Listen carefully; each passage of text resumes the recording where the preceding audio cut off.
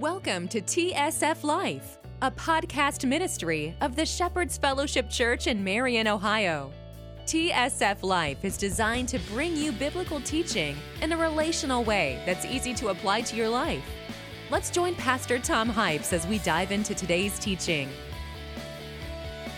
And since I've been kind of back and forth a little bit, and I think actually even the series and the season's been back and forth a little bit, I think we find ourselves in an interesting time. So I'm going to do a little bit of recap, not just for our guests or people who might miss some over the Christmas break, but just to kind of give a feel for where we're at to everybody, make sure we're all on the same page. We have been in a very long season on, I guess I would call on discipleship. We spent about a year and a half simply on the life of Christ and nothing but the life of Christ. We've spent time on our spiritual gifts and what spiritual gifts are and what their purpose are and how they need to be spirit-powered and not human effort for the mission of Jesus Christ. We went through 4 chairs, which if you're not here for that, grab me later. I'll get some coffee. 4 chairs just kind of quickly takes you through 4 different stages of maturity once you're a Christian. First chair being when we're lost, when we don't know Christ, we're seeking. Second one is after we accept Jesus as leader and forgive in our lives by acknowledging with our mouth He's the Son of God and believing in our hearts He died and rose again and following Him. But we're still infants. We're still young in our Christian walk. And then as we continue to mature, we head towards the 3rd chair, when we really get a better understanding that we have a purpose, that we have a calling, and it's a little bit more evangelistic in nature from that standpoint. Not that you have to be a certain level of Christian before you can tell somebody about Jesus, but we become a lot more mindful about the fact that that's what I'm really doing here for a major chunk is leading people to Jesus, baptizing them, and then encouraging each other and discipling each other to follow the Word of God. And then the 4th chair is as we mature and as we're leading people to Jesus, then we start discipling newer Christians, even more so. Again, not that you have to wait till you get some kind of gold star, but we find ourselves more in a mentorship role of things. So there's been a lot of things that we've been in, and then we went into this series within that greater season on spiritual growth. And so that's been a little bit more the last month and a half or so. And when I started that series, I shared with you some of the resources we're pulling from, showed you a list of some things that we might want to cover if the Holy Spirit led us so much. But I think it's reshaped itself, and that's really kind of some of the things I want to talk to you about this morning at the beginning of things, is I think it got whopper-jawed, and I think God whopper-jawed it. We've talked about worshiping, we've talked about personal devotion, we've talked about generosity, and we've kind of gone back and forth in those as I've been pulled out of the state and different things have been going on or whatnot, and I never look at those things as like, oh my gosh, this is happening, but how do we, just fill the void? I think God moves things because there's not a void. There's times He just wants me out of the way, just like Jenny does. And I'm just making sure you guys are still listening. That's all I'm saying. But as I look back at it now, I really feel like there's a new season coming upon us. I believe it's going to be something in the area of beachfront. And I know not everybody knows what that means. The elders have a little bit more of a view. I don't have a full view on it yet. And it feels like as we get ready to move into that, there's some things that we deal with as individuals and as a church that God's saying, before we just roll from this to this, let's deal with these. Let's deal with these. So let's go back and go to the foundation instead of just again, I know in some churches it's great to talk about vision and momentum and keep that going and don't distract. I think there's times He purposely puts us on shelves. I don't know what Neil just did. What'd you do, Neil? You were throwing bacon again, weren't you? What'd you do? Okay. But we'll blame Stein. But I think there's times he slows us down, and I think from some of the testimonies I've been hearing from you guys and watching some of the other speakers speak, and again, Mike, thank you for sharing last week. I know it's been on his heart for a little bit, and I know that took a step of faith on his part, and did a wonderful job at that. But I want to kind of keep rolling on those. I don't know if it'll match up to the list. I'm getting ready at the end of this month. Usually when we kind of get in a season like this, and it almost always happens about this time of year, I feel like God's called me away for just 3 days of prayer, and so I'm going to be doing that here in about 2 weeks. So if you'll be keeping that prepared too as we seek this new season out. But before all that fun, exciting stuff happens, I think we just need to continue to deal with what he says is on our table. And today I think it's dealing with sin. I think it comes to dealing with temptation and how those things come into play. One of the things that comes into this, if we're really honest with each other, like if I'm looking over the last 5 weeks and what I'm hearing from people, what I'm seeing in my own life and stuff, there definitely seems to be spiritual attacks going on. There definitely seems to be people struggling right now. There definitely seems to be old ways that are trying to grab a hold of us again. There's been times that I would not doubt at all if people sitting in this room or watching on the video later or whatever the case may be might not have thought about giving up. Or what's the point? I mean, am I the only one? Honestly, if you felt like that in the last 5 weeks in any of these, anybody?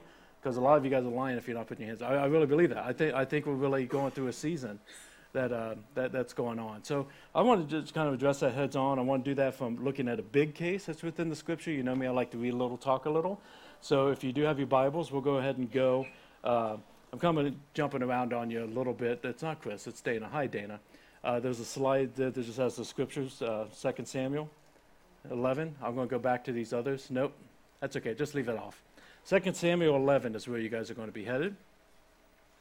And we're going to look at the case of David.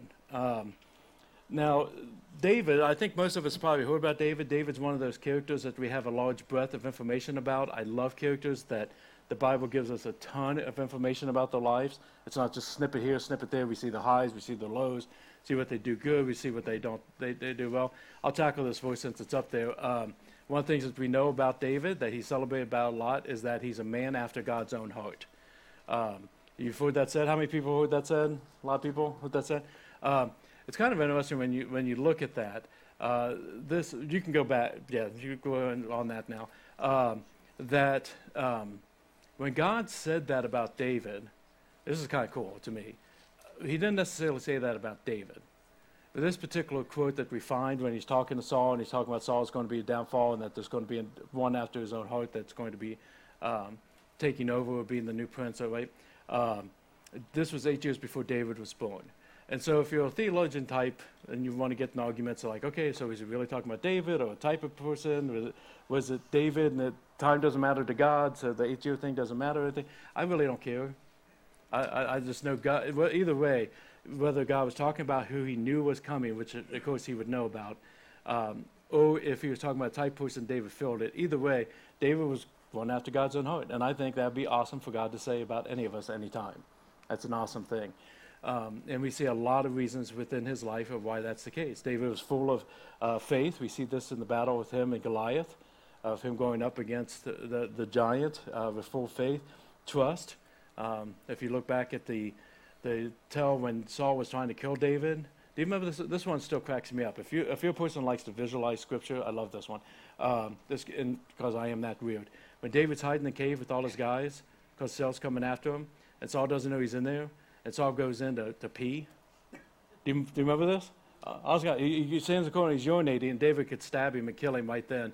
But he doesn't because he's trusting God's plan instead of his own. But it still cracks me up. I'm sorry. Urination cells kind of crack me up. But again, that's great trust in God. His love, his humility, his prayer. I shared with you guys before the testimony of when I was going through a tough time as an associate pastor, of a guy coming to me out of the blue and saying, hey, you need to look at David and Saul and look how to respect the person that's above you, that's still God's anointed, even if they're not following God, how that works. His worship was undignified. I love that story too. Those are weird stories of David. When he came back worshiping in front of the Ark of the Covenant and he was dancing naked and his wife got mad. She's like, you completely humiliated yourself. He goes, dude, I'll get more undignified than this. Just watch me. I'm going to worship before my God. He was a man of integrity. There was a lot of things within his life to absolutely celebrate him and raise him up. But when we get to 2 Samuel, chapter 11, we get to one of the biggest blunders, and can I say sin situations in the Scripture. I truly believe that to be the case of how mighty this man falls in this particular situation. And I think there's a lot that we can learn as we go through it. So, like I said, read a little, talk a little. There's Bibles underneath the chairs around the room if you need one, in baskets. And YouVersion is up and running, I believe. Brent, am I right?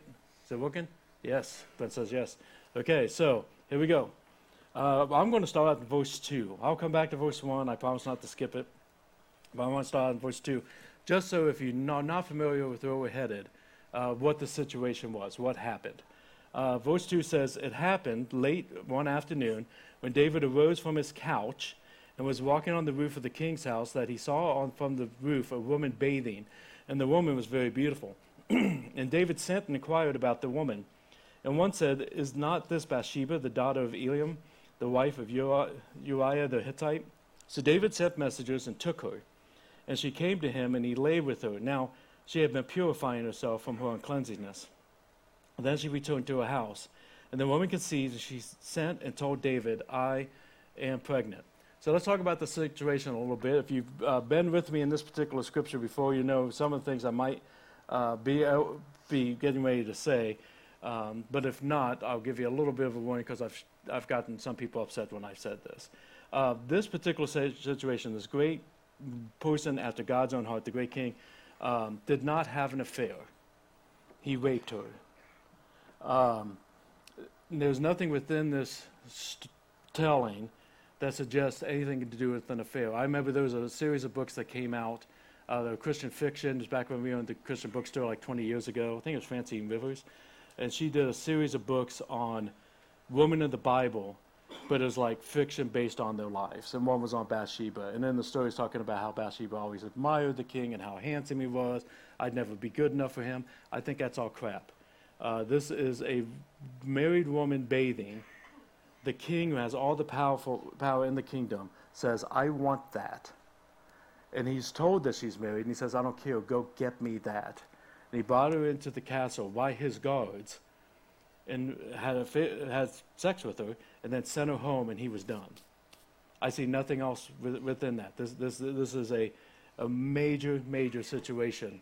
It's a major sin that he created. Now, I'm literally saying major sin, because it's the sin we're going to work around as far as our particular study today. But I want to make sure that we don't look at this and say, well, that's rape, and I haven't raped anybody in the last 5 weeks when you're talking about these spiritual attacks. I pray that's true. Absolutely pray that's true. But sin is sin. And I want to talk about that a little bit, because I think we as Christians come up with major sins and minor sins. And that also leads to judgment and treating people improperly, and also treating our own sin improperly. I think when we look at rape or murder, or if we look at hot button issues like again, sex outside of marriage, same gender sex, if we look at abortion, these different things that other people struggle with, then sometimes we have an issue for us to say, well, at least I'm not like them. And that's crap.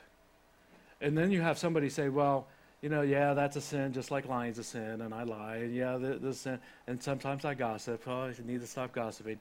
And even that I get concerned about, because it's almost like we're trying to take major sins and make them like the minor sins. The reality is all sin is major. All sin is major. All sin is destructive. All sin is bondage. And so whether he told a white lie telling somebody that they look pretty today when they look like a train wreck, or he raped the woman, from a sin perspective, we are all in the same boat as David. So if we are shocked at his sin and not our own, we already have a problem. Does that make sense? Okay, so here's where I want to start partnering with this to be able to learn from it a little bit, is how do we avoid this situation or these type of situations or sins? And this is where I'll go back to verse 1. It's going to bring us up our first bullet point in a second. Verse 1 says, "In the spring of the year, this time when kings go out to battle, David sent Joab and his servants with him and all Israel, and they ravaged the Amorites and besieged Rabbah. But David remained in Jerusalem." Do you see what just happened? When he was supposed to be gone on the battlefield, fighting these battles for the Lord, he was on the couch. And he was bored, and he got up for a walk.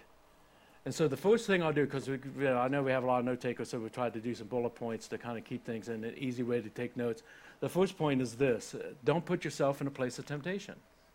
If David did what he's supposed to be doing, he would be part of victories for the Lord instead of other people being part of those testimonies, and he wouldn't be sitting at home looking for something to do, which led to the temptation, which led to the sin. Most of us know the sins we struggle with the most. Most of us do. And it would not be that hard for your first step to say, okay, how do I avoid that temptation? How do I put some things into place so I don't even have to deal with the temptation before the sin comes into place? For some people, it could be, okay, Wednesday night, it's community night. I usually go community night. I just don't want to deal with people tonight, and I just feel like being alone. So I'm going to stay at home, and I'm going to watch Netflix, and I end up watching Netflix. And then there's a scene on there that's pretty sexual, and it gets me to thinking about other things. Nobody's home, and I got the laptop, and it's dark in the house, and maybe I'll just go over in the laptop. That's not that hard to figure out, is it? I mean, trust me, I'm not as your pastor saying, so go to Wednesday night. Because there's times I don't want to go Wednesday night. I don't. There's all kinds of things I don't want to go to, and then when you go, man, I'm so glad I didn't skip that, right? I mean, all of us have that feeling. But to identify those markers of what I shouldn't be doing, I should not be drinking alone. I shouldn't be drinking with a certain amount of people just because I feel like I had a tough week and I deserve this. And then be surprised when the angry drunk comes out, or when I go off on somebody or do something stupid. When I go to Polaris to overspend because I deserve something pretty for myself. And next thing you know, I'm all in on gluttony and I don't have the money to pay the electric bill. That's a problem. That's a temptation leads. How do we avoid those things? Laziness. Laziness is a big one. I just don't feel like going to work today. Oh, what are you going to do with the next 8 hours? You're home, you're alone, you're bored, and you feel like crap. What are you going to do something special for yourself? That's what Satan's going to ask. Don't call that booty call. Middle of the night, when you're bored and you're depressed, don't call that ex-girlfriend or ex-boyfriend, or don't get back into a dumb relationship, or don't get into a relationship with somebody that's uneven with you spiritually because you just want somebody because the loneliness is too much. Don't put yourself in the place of temptation. I was talking to somebody not too long ago. They were struggling with cigarette smoking, and she really wants to quit, and she struggles with it pretty bad, and it's been for decades. And I shared with her the line that I've shared hundreds of times. That's 100% true. The easiest way to break addiction is don't start. It's just the easiest way. That doesn't mean I'm perfect because I've never had a cigarette, because you guys all know about my womanizing and my stealing and going to jail and all that fun stuff. So I'm not perfect. Close, not perfect. But this particular one is don't start. Just don't start. Don't put yourself in that place. Wouldn't it be nice if it's that easy? This is disgusting that it is that easy. That's the hard part. That's the hard part of us dealing with the sin within ourselves. So anyway, so that's the first thing kind of pulls out of this. Then to get some of the rest, I think it's important for us to look at the situation of what happened and look at it from a public scandal standpoint, because this is the king, and this is a major situation to one of his men that are out fighting and his wife. And so there's a public scandal aspect. So what's going to happen if people find out? And we don't keep it just within a certain circle of people. So the question becomes, how does this man of integrity deal with what he has done and move forward? Verse 6. So David sent word to Joab, the leader, if you forgot already, who was leading the army instead of David himself. And he says, send me Uriah the Hittite. And Joab sent Uriah to David. When Uriah came to him, David asked how Joab was doing and how the people were doing and how the war was going. And then David said to Uriah, go down to your house and wash your feet. And Uriah went out of the king's house, and there followed him a present from the king. But Uriah slept at the door of the king's house with all the servants of his lord, and did not go to his house. When they told David Uriah did not go down to his house, David said to Uriah, how have you not come from a journey? Why did you not go down to your house? And Uriah said to David, the ark of Israel and Judea dwell in booths, and my lord Joab and the servants of my lord are camping in open fields. Shall I then go to my house to eat and drink and to lie with my wife? As you live, and as your soul lives, I will not do this thing. Then David said to Uriah, remain here today also, and tomorrow I will send you back. So Uriah remained in Jerusalem that day and the next. And David invited him, and he ate in his presence and drank, so that he became drunk. And in the evening he went out to lie on this couch with the servants of the Lord, but he did not go down to his house. Don't miss what's happening here. He is covering it up. It is not good enough that he's now raped this man's wife. He now wants to cover it up. If Uriah comes back from the field and goes home and sleeps with his wife, what happens? Oh, congratulations. You got her pregnant on that first one. Look at you. What a man you are. What a stud. But he wouldn't do it. Why? Because in this case, David's not being a man of integrity. Uriah is. Because I can't do that while the Ark of the Covenant is in booths and my fellow man is fighting for the Lord. I would not do that. I would sleep with your servants. And he's like, okay, we'll stay another day. And he didn't go home. Then he says, well, come on over. I'll get you all fed and get you drunk and send you back home. And he still wouldn't sleep with her. 3 times he doubles down. And the second point that I'll put up there for you is don't double down on sin. Don't double down on sin. His solution that comes into it is to create more sin so that this comes off of his back. And we do that all the freaking time. That is the temptation we have whenever we majorly screw up, minorly screw up, however you want to say it. When we screw up, the temptation is to hide it, or to lie about it, or steal, kill, and murder to be able to cover it up. The effects that it has is on those around you, even more so than yourself. David is feeling a little stressed out that's not quite working that way. How is Bathsheba feeling? All this is going on. How do those who know what happened feel about what's going on? When you double down on sin, it impacts not just you, but your spouse, your kids, your friends that are close to you, those who are impacted by your sin. In no way, shape, or form does darkness expose darkness. Only light exposes darkness. Only light exposes darkness. It keeps accumulating the pain. It keeps accumulating the bondage the more that we double down. As this continues over the next several verses, I'll just kind of sum them up, as he does send him back, and he tells Joab, the leader of the armies, to, the long version of it is put him on the front lines, and then when things get really heated, pull back and just leave him by himself. In other words, have this guy killed for me. Why? Well, when he was home, he must have went over to his wife because she got pregnant from him. Oh, it's so sad that little child would not have his father. We'll have to take care of them. It's another double down. And he does, and he gets killed. And that's exactly what I believe happened from then on out. Matter of fact, when Joab sent word that he made this really stupid move by drawing so close to this city, and these people got killed and stuff, he says when the king gets mad about that and says, how stupid are you that you did that, let him know that Uriah was killed in that battle, and David was fine. The more we double down on sin, the more that it keeps going, the more that it becomes a secret. There's so many people in this world who live with secrets and afraid that they're going to come out. Best thing to do is just put it out. Deal with it, move on.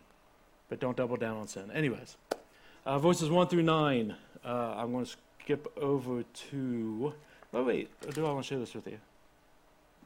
Yeah, let me do the scripture before we pass it. 26 in chapter 11, when we're talking about how Bathsheba must be feeling in this and not having a schoolgirl crush on David. When the wife of Uriah heard that Uriah, her husband, was dead, she lamented over her husband. And when the mourning was over, David sent and brought her to his house, and she became his wife and bore him a son. But the thing that David did had displeased the Lord. I really feel for Bathsheba in this. Verse 1 of chapter 12. This is where we'll bring out another point. The Lord sent Nathan to David, who's feeling pretty smug in the moment. He came to him and said, listen, there were 2 men in a certain city, the one rich and the other one very poor. The rich man had many flocks with herds, but the poor man had nothing but one little ewe lamb, which he had bought.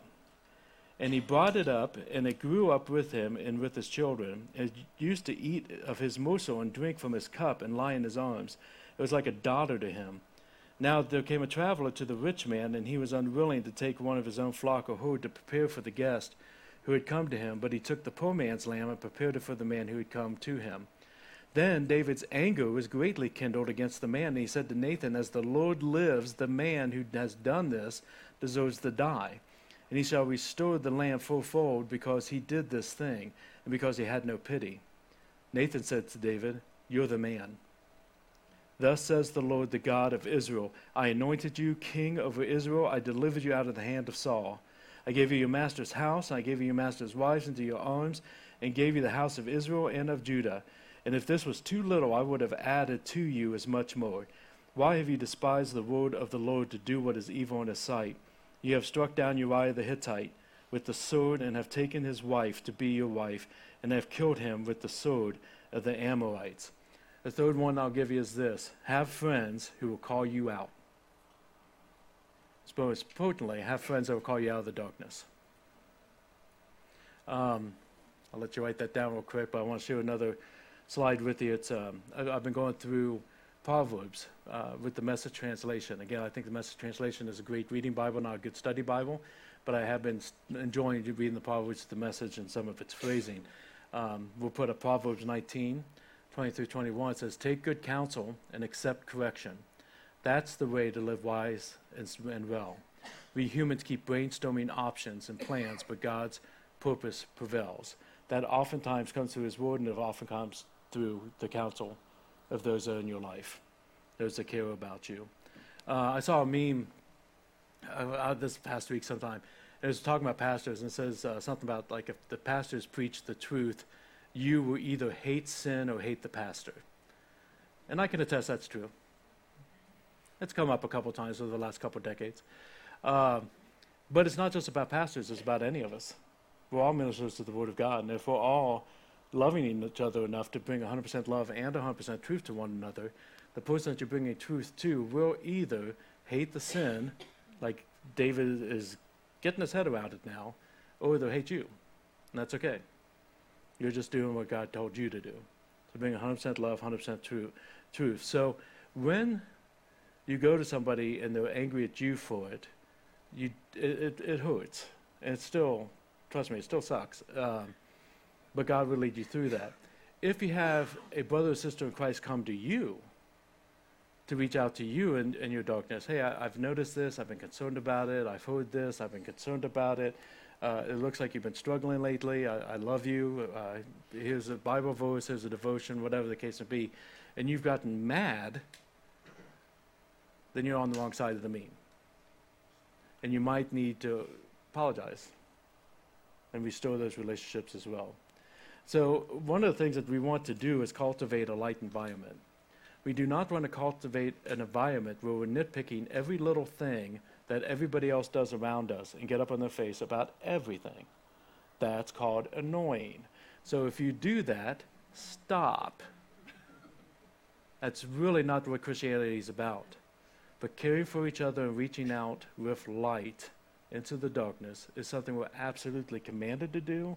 It's modeled for us, and it's what we should be doing in our day-to-day walk with our relationships with our brothers and sisters in Christ. So have those kind of relationships, because again, light is the only thing that exposes that darkness. So how did David receive it? Let's go to verse 10. Now, this is still Nathan speaking. Now, therefore, the sword shall never depart from your house, because you have despised me and have taken the wife of Uriah the Hittite to be your wife.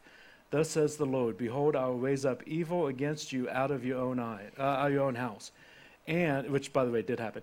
And I will take your wives before your eyes and give them to your neighbor, happened. And he shall lie with your wives in the sight of the sun, happened. For you did it secretly, but I will do this thing before all Israel and before the sun. So much for not exposing that public situation. David said to Nathan, I have sinned against the Lord. He finally gets it.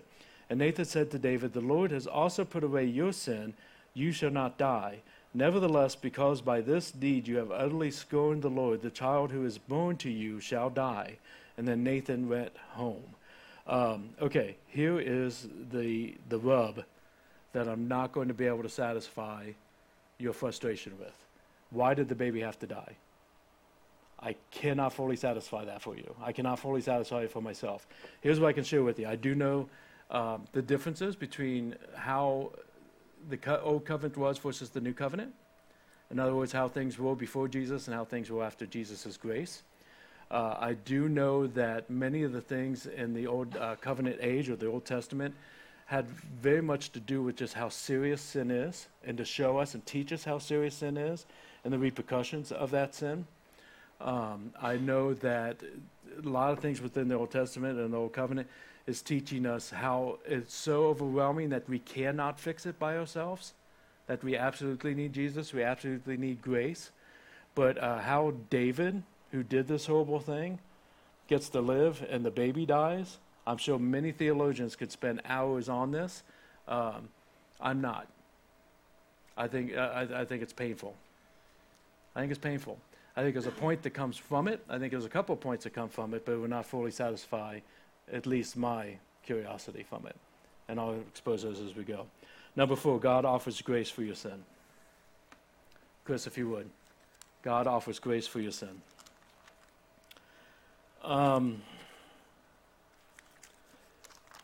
As I said, it's easy to address in the New Covenant age because Christ has come. And he has lived that life, and he has died, and he has risen again. So that, as I said at the beginning, if you accept him as leader and forgiver in your life, you're forgiven. According to Romans, the penalty of sin is death. Jesus paid that price. Let you and I off, put it on easy. We do not deserve it, but if you accept it, then it's yours. That was not part of the Old Covenant age. I think, like minor sin and major sin, we take this one way too lightly as well. If we're going through this and looking at the situation and we are bothered and grieved by the death of David's son and not bothered and grieved by the death of God's son, then we don't have a full understanding of what we're dealing with here. If you have anything that, whether it be from a sin to rape, a lie to murder, whatever the case may be, that you're holding on to, and you're holding on to this aspect of things, and you're holding on to guilt, that part's for you today. If you accept Jesus as leader and forgive you, if you ignore me for a little bit and just start talking to him and say, I need you, I just need you, and I need this to change, and I need to follow you, and I need to learn your ways, I need to hold on to your promises because this world is a swamp, and I'm not getting any footing whatsoever, then that's the beauty of the story. I was talking to my ex-wife when I was down with Ryan's the first couple of weeks. Angie, his mom, was living at the house as well. And it was really nice. We have always had a good friendship outside of when, she made her mistake. She left in an affair, which, put a little damper on things for a while. But we've always been really good friends, and it was nice to be able to have that time together. And while we were talking, she was sharing, she just had a conversation with somebody on the phone. And she was talking about her life and what was going on, and me being down there, and some of the things that Jenny and I do to encourage her, to support her. And the person asked, do you still feel guilt from what happened? And this was 25 years ago. And she shared with me, and she said, yes, I still feel guilty about what I did. And I'm a person that process conversations a lot. Like I will enjoy this morning, and Jenny will tell you as soon as we're in the car and we're starting to head to lunch, I'll start going, now wait a minute, now doing the message this, or doing worship this, or doing this conversation this, I start processing the entire morning and will until my Sunday afternoon nap. And I do that with everything. So I process a lot of conversations over a couple of weeks, and I touch base back with her. And I said, when you mentioned this, I said, I know it's out of the blue now, but when you mentioned this, I really hope that's not the case. Could there be scars there? Sure. I have scars from things I've done. Could regret be there? I kind of hope so.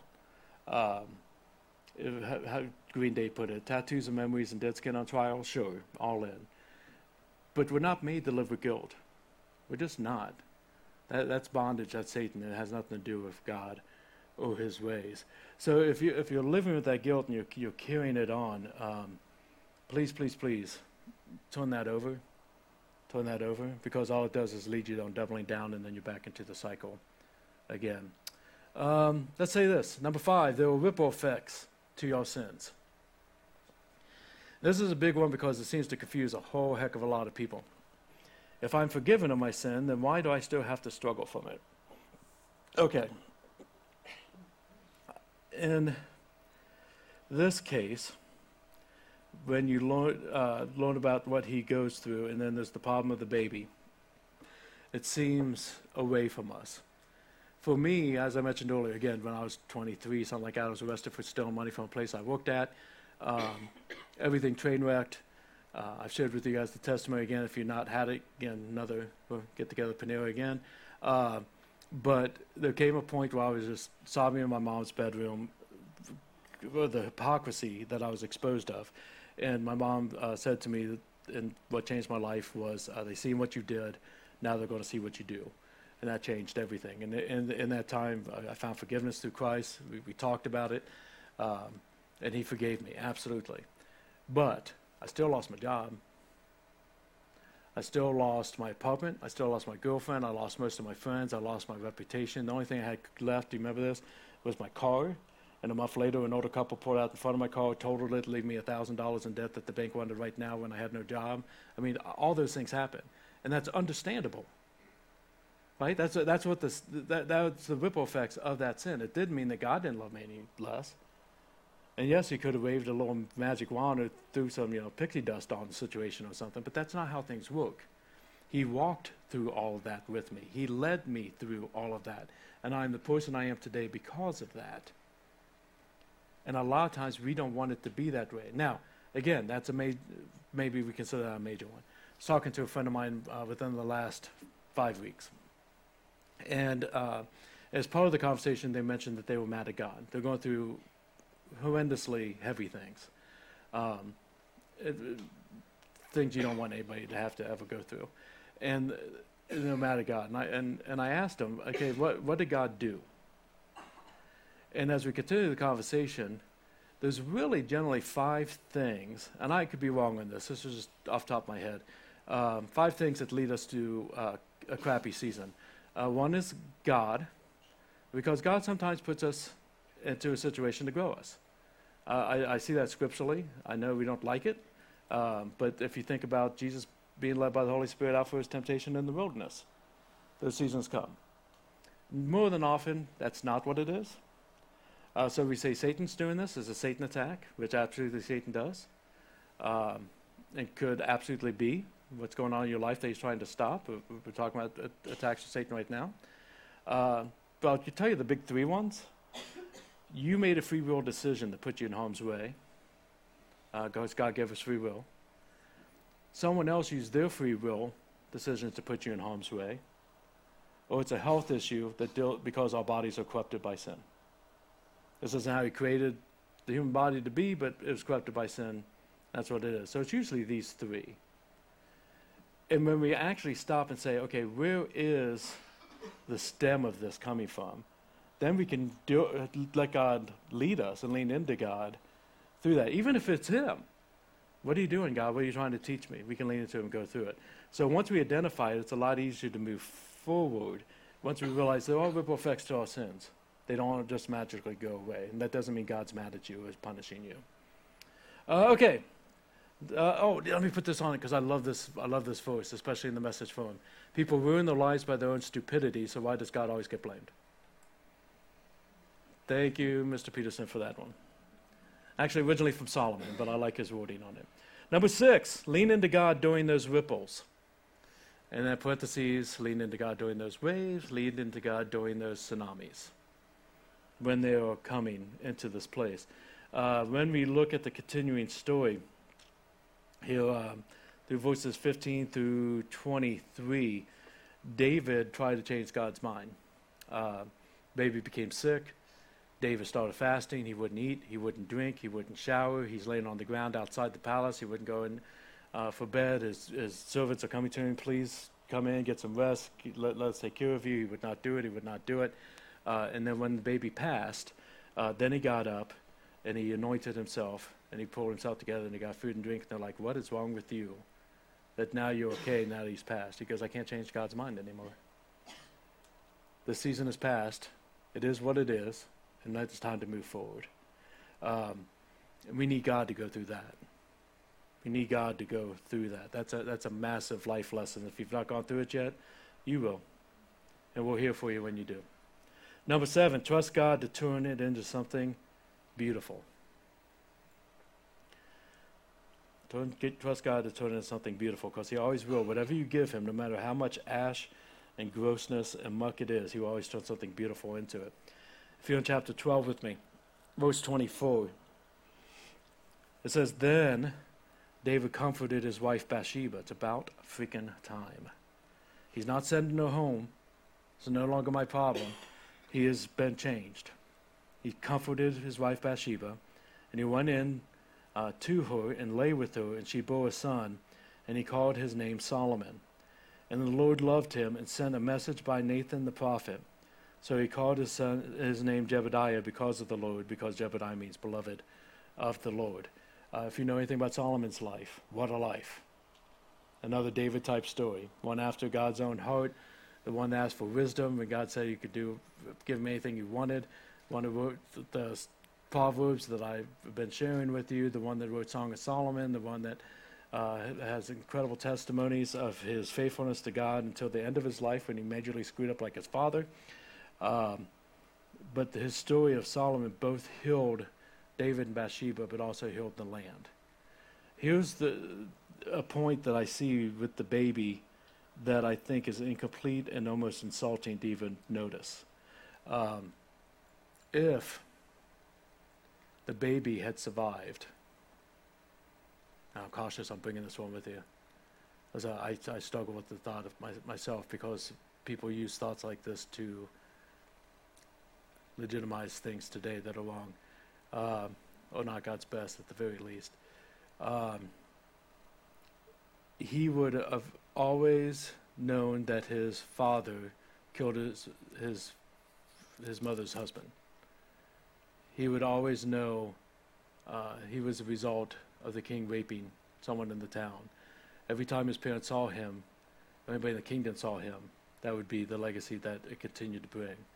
I do not say that lightly, because I know testimonies and I know people who are the results of rapes that have beautiful testimonies and beautiful lives.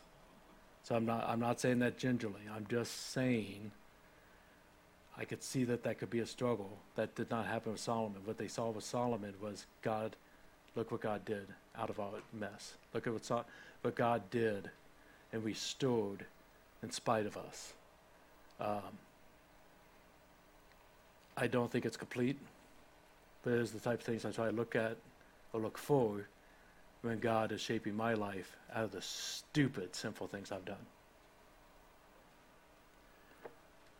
Last week, Mike asked you guys if you knew what God's will was for your life, or did you want to know what God's will was for your life, and build off of that. And whenever we talk about that, I always bring up a particular voice that's not on the screen.